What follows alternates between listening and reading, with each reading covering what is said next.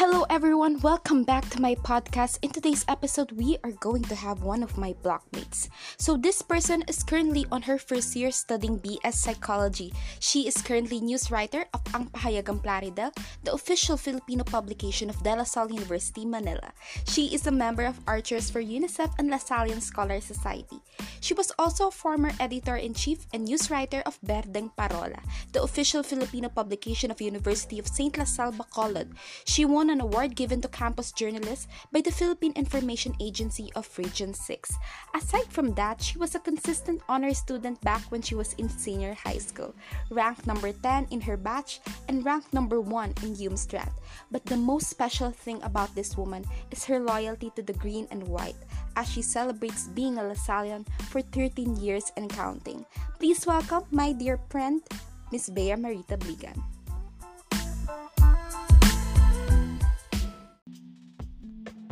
Hi, Bea. Welcome to the podcast. Hi, Chai. Thank you sa pag-invite sa akin.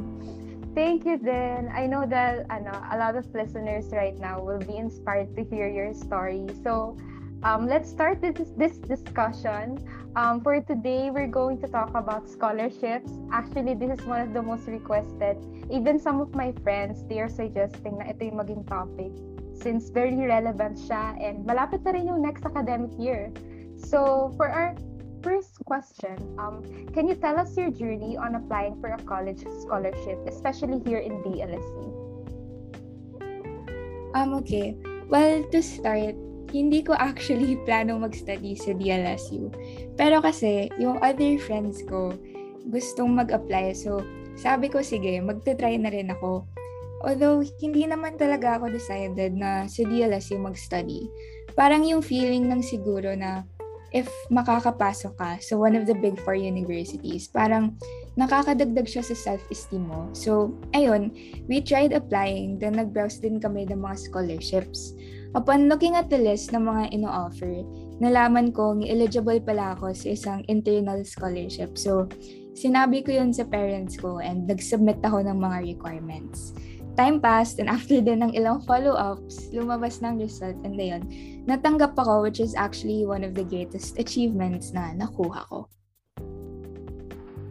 Wow, nakaka-inspire naman yan. Actually, very similar yung story natin, except with the part na dun sa friends. Kasi yung friends ko, sa ibang school sila nag-apply. Pero, same tayo na yun din, nag-check din ako ng scholarship sa website ng DLSU. Of course, yun din, big factor din talaga na Big Four, and iba talaga rin yung dating kapag DLSU, di ba?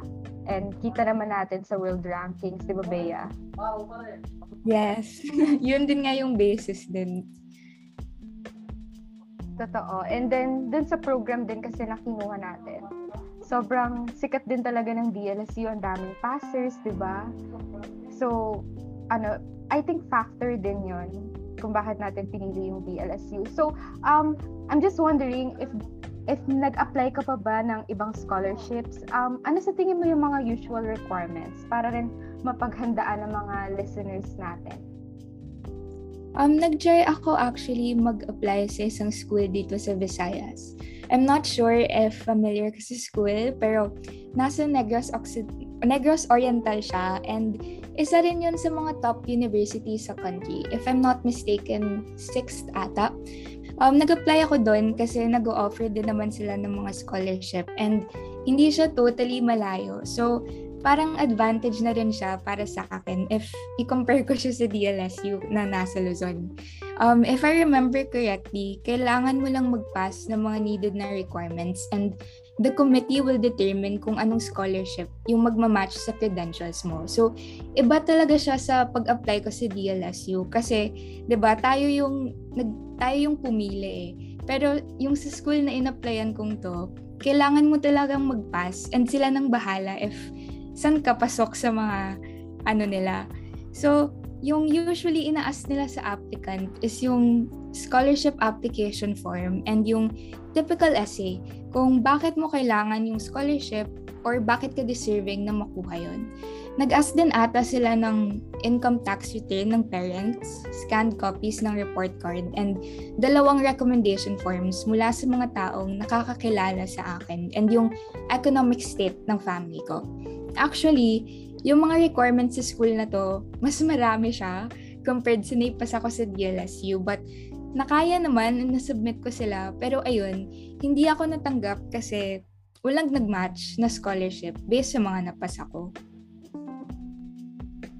Yes, actually tama yung sinabi ni Thea na yung mga binanggit niya, mga basic requirements talaga yun if nagpa-plan kayo na mag-apply for a scholarship. But additional to that, I think on my part naman sa scholarship ko, ang additional requirement is parang reflection kung bakit mo deserve yung scholarship and bakit mo pinili yung DLSU. I think kasama yan sa mga questions kung na part na gagawin mo dun sa reflection mo.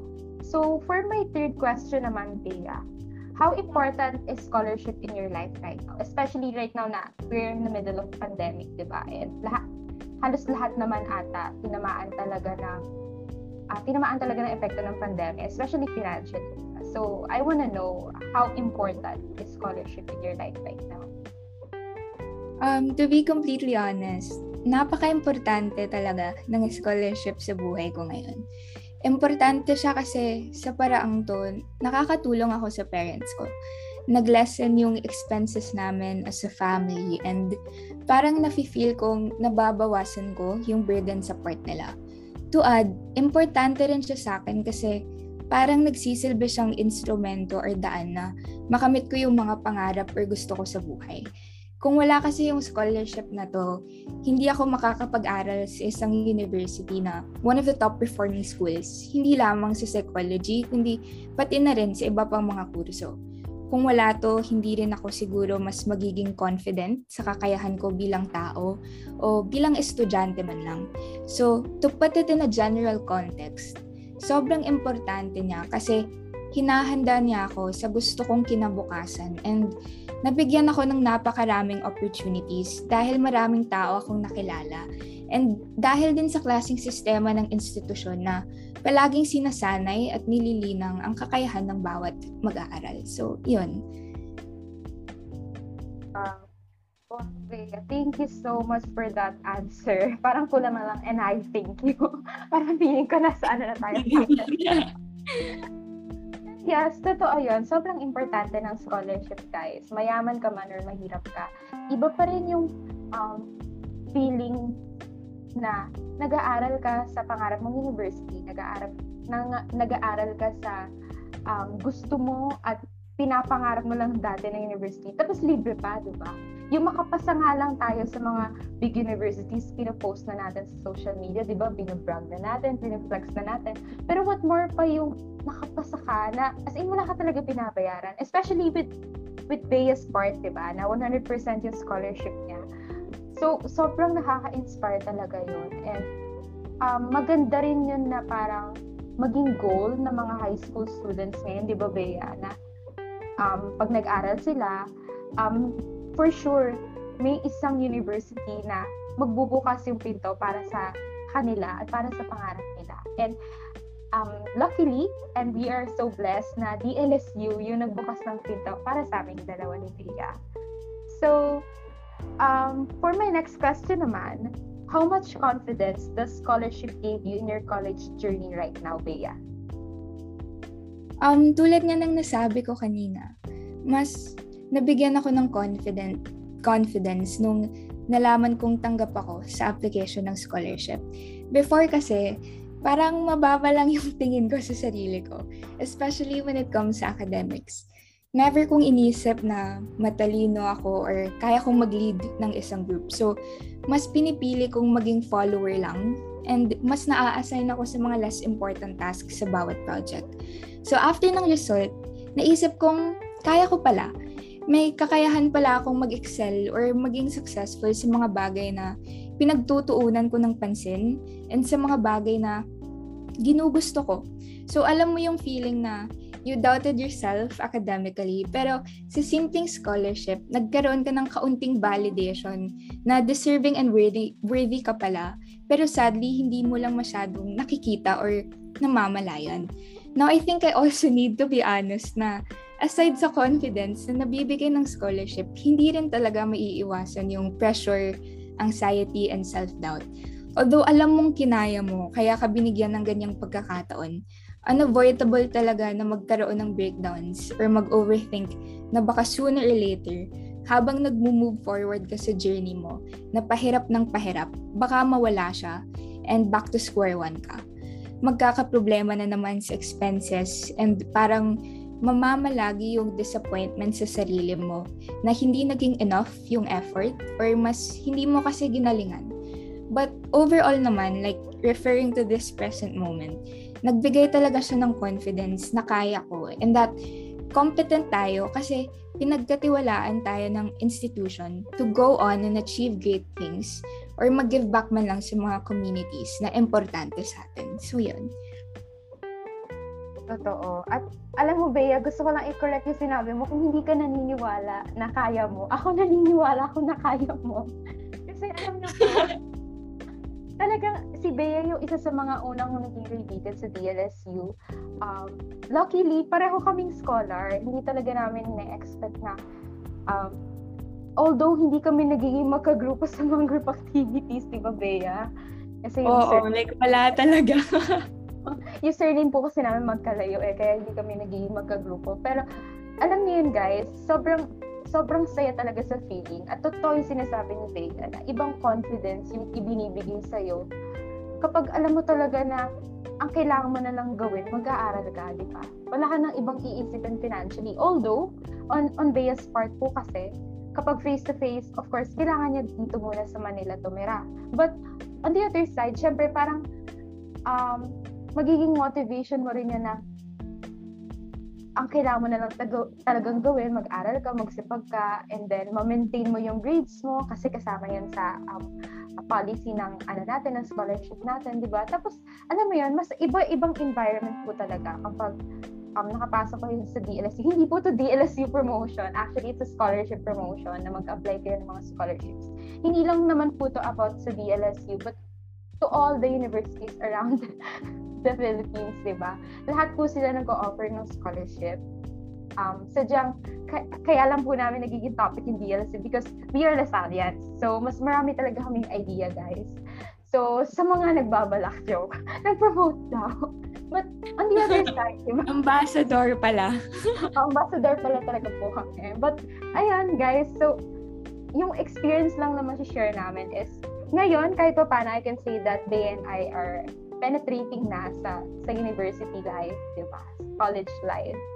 Although no first term, hindi talaga siya naging madali. Kasi yung transition from senior high school to college, it's a different pace talaga. Pero siguro dahil healthy environment, yung blockmates natin mababait, yung mga professors natin mababait, and then yung environment ng school. Although hindi natin siya ganong ramdam kasi online class. So wala pa talaga yung feeling nung environment talaga kapag face-to-face. Pero hopefully sa mga nakikinig ngayon, I think there are subjects that will be offered face-to-face na talaga. So we're really looking forward to that. Kasi hindi pa po kami nag-meet ni Bea. So pag nag-face-to-face, first time po namin mag-meet. So for my next question naman, Bea, what advice can you give to the future scholars? Okay, eto na. To future scholars, always try to be inquisitive and intentional. Alam nating lifelong process or ongoing pursuit talaga ang learning. So, try to seize any opportunity na mapapalalim yung knowledge and understanding mo. Hindi lang sa kursong gusto mo, kundi sa mga real-life situations. Second, try to be industrious and grounded, even in the midst of challenges or demanding conditions. So, na-mention ko kanina, sobra yung pressure and anxiety kasi anytime, pwede siyang maglaho or mawala. So, work smart and learn how to manage your time lang. If possible, make a list of all your deliverables and delegate tasks para hindi magiging mabigat sa part mo. Third, be involved. at your own discretion. If kaya, volunteer your time sa mga school organizations or activities kasi importante din naman yung participation sa iba't ibang communities.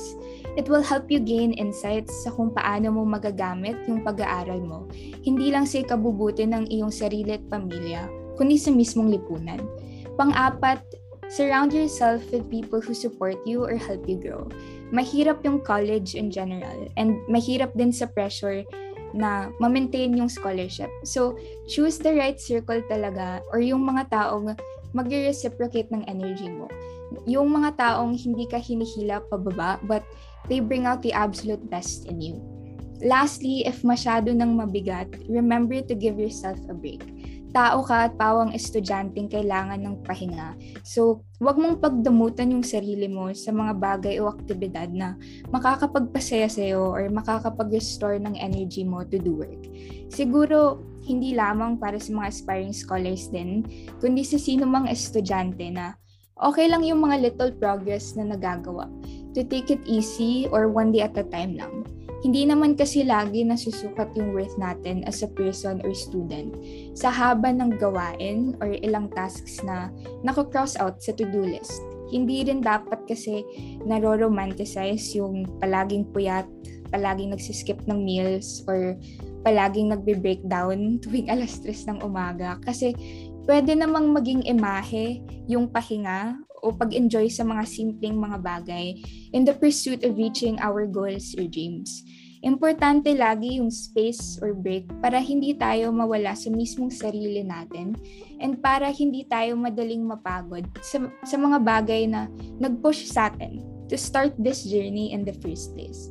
Remember din siguro na it is always okay to ask for help. Kaya kapag hindi na kaya, may mga taong nandyan na handang makinig o tulungan ka sa bigat ng iyong nararamdaman o pinagdadaanan. Wow, thank you, Bea. Thank you for that wonderful advice. Alam mo, naniniwala talaga ako na one of the reasons why Bea is one of my favorite guests siguro here in podcast kasi I believe that her story is very inspirational. You know, guys, kasi ngayon, panahon ng... actually, wala naman nag-expect ng pandemic, guys. But, siguro, sobrang blessed po talaga namin na nakapag-apply kami ng scholarship. Kasi, alam naman po natin lahat na maraming deserving students. Pero hindi lahat nagkakaroon ng confidence para mag-apply.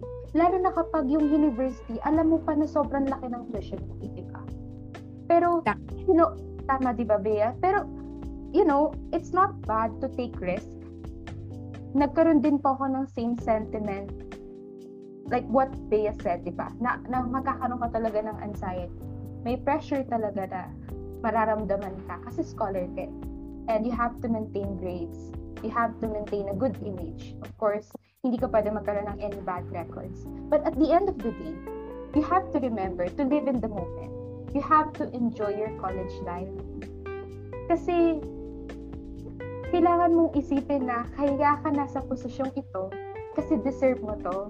Pinaghirapan mo to for the past years, di ba?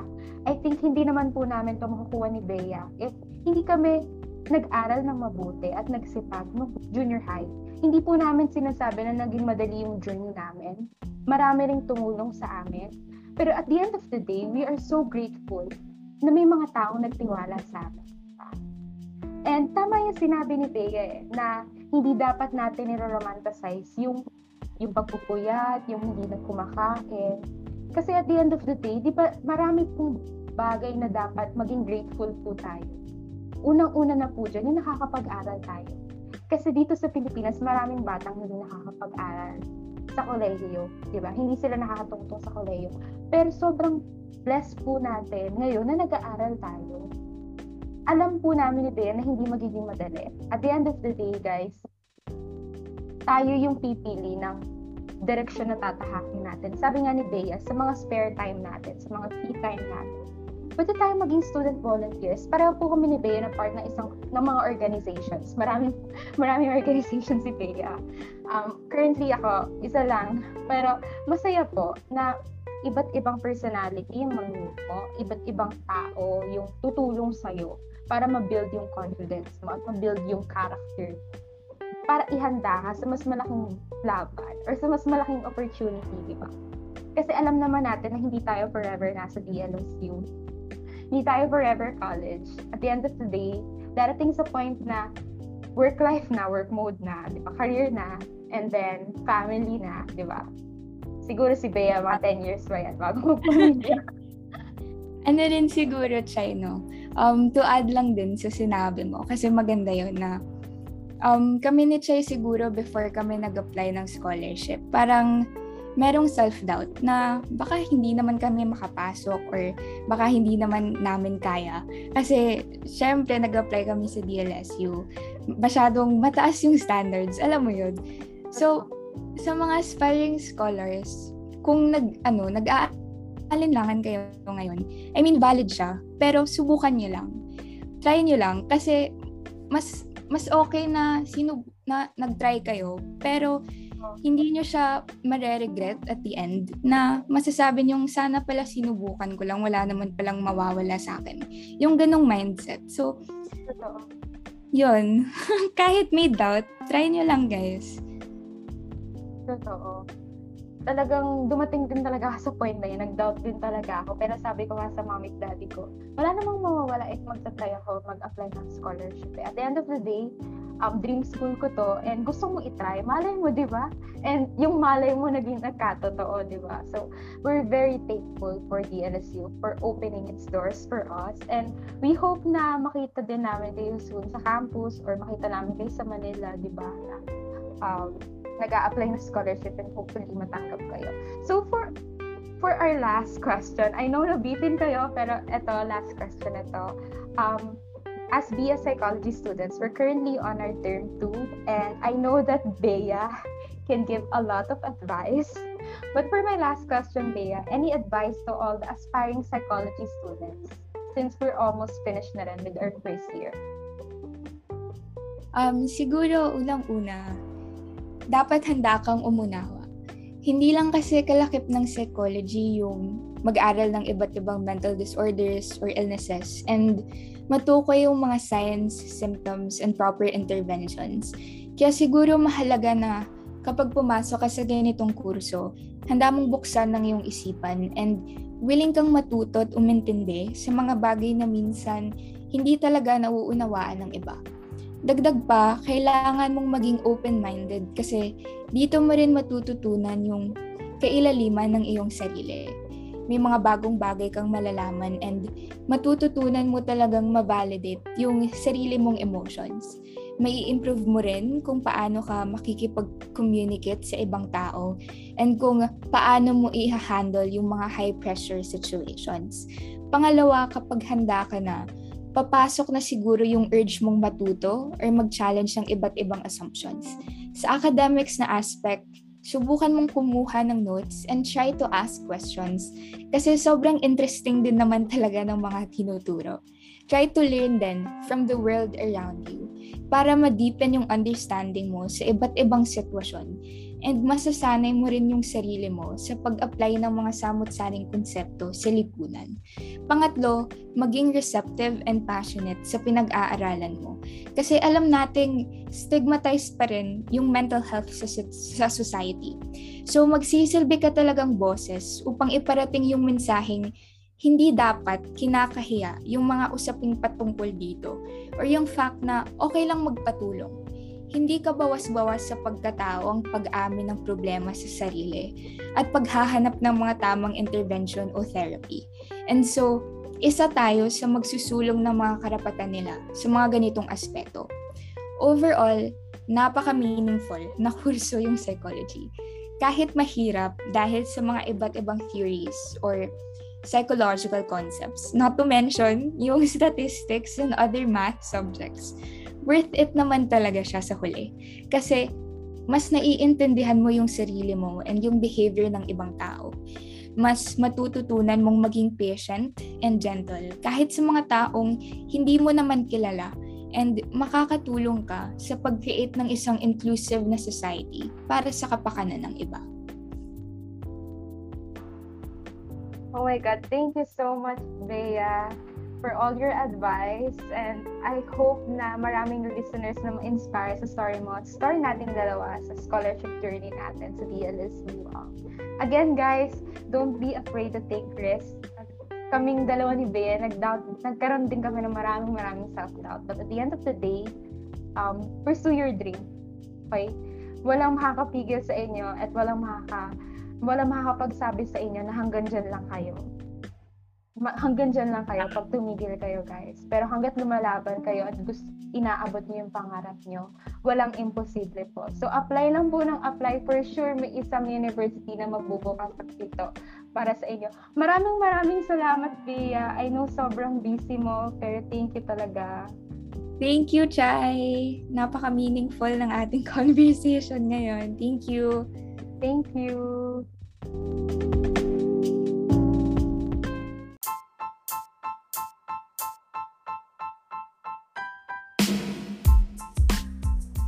Thank you so much for listening on my podcast. If you haven't following me yet, please follow me on my social media account at C24Jordan on Twitter and Instagram. See you on my next episode.